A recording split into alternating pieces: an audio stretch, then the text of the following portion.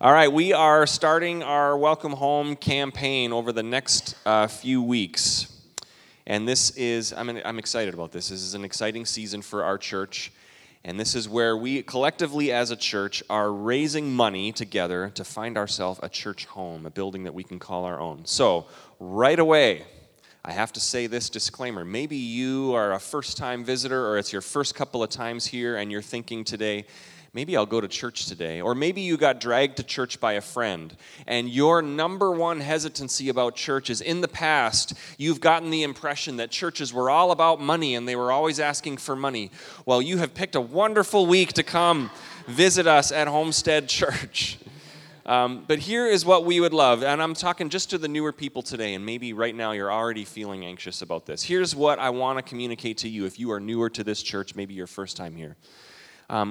What I want to have happen is that you would feel a part of the family today, right? I want you to feel a part of the family. You are welcome here. If you've got problems in life, if you've got a past, if you've got issues you're dealing with, welcome to the club. We are a club of people. We're all in that club. We've got jackets for that club, right? We're all a part of that. We all have things going on in life. But if you are a first-time visitor or you are new to the church here, you're a part of the family, and that does not change if you never, ever give a dime to this church, all right? You just have to know that. So I'm trying to, for those of you who are already looking for your coat to sneak out of here, and you're not even going to be in the running for the pie because you want to get out of here as quick as you can, I want you to know you're welcome here, you're a part of the family, and we hope that you feel that way.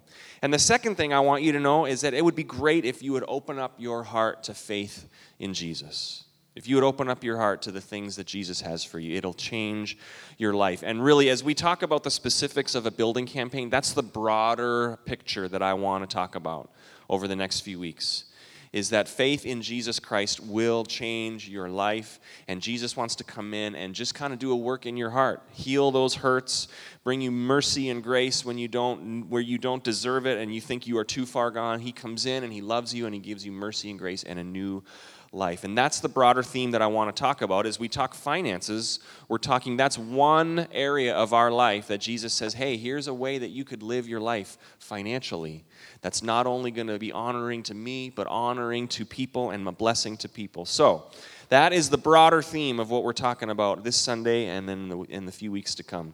Sorry, I have like this piece of glitter stuck right here on the side of my nose, and it's just, for 5 minutes now I've been trying to ignore it, but I keep trying to brush it off. I think I got it.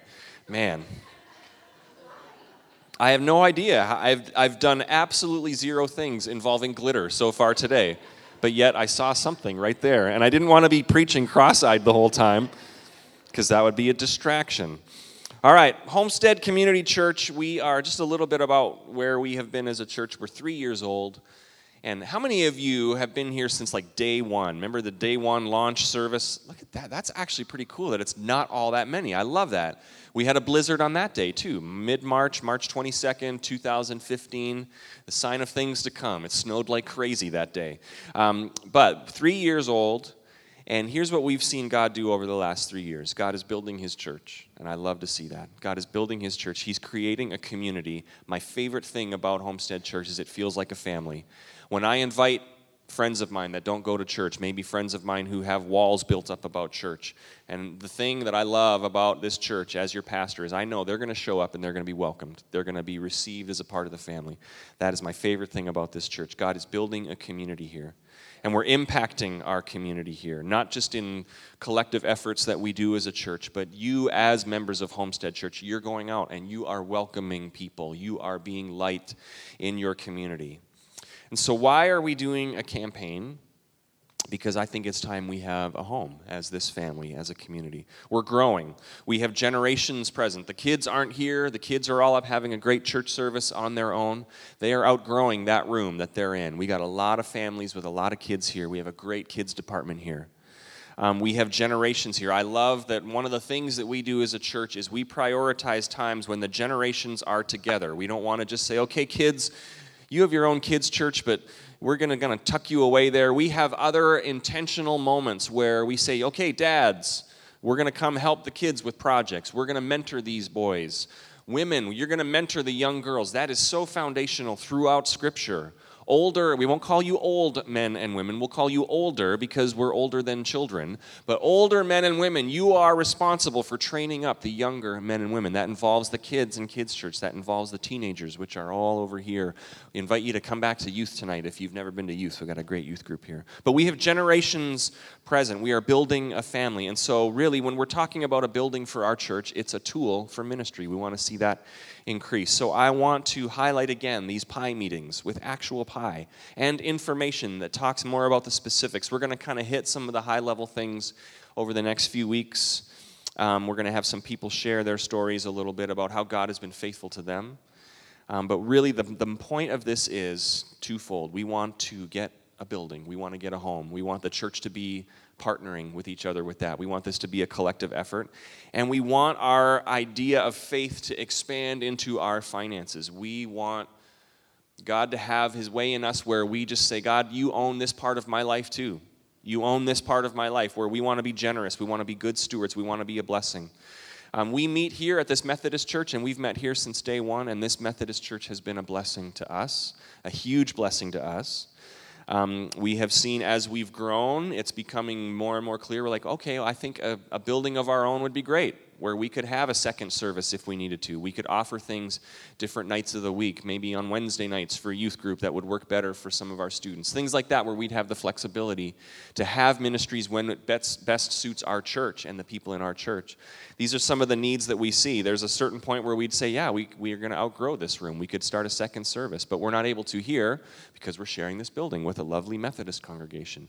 They have been very welcoming to us, and we want to be a blessing to them as we are here and as we go to a new home in the future. They've really welcomed us in as a part of their family.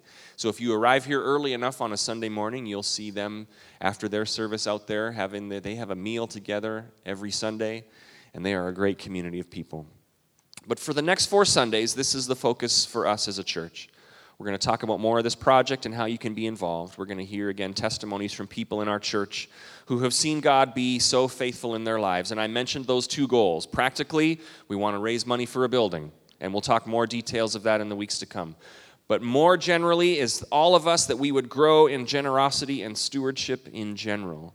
And what this means in our lives. I want us all to be freed from the grip of fear and me first in regards to our finances, right? It gets so easy to become that way, doesn't it? For me, I feel it.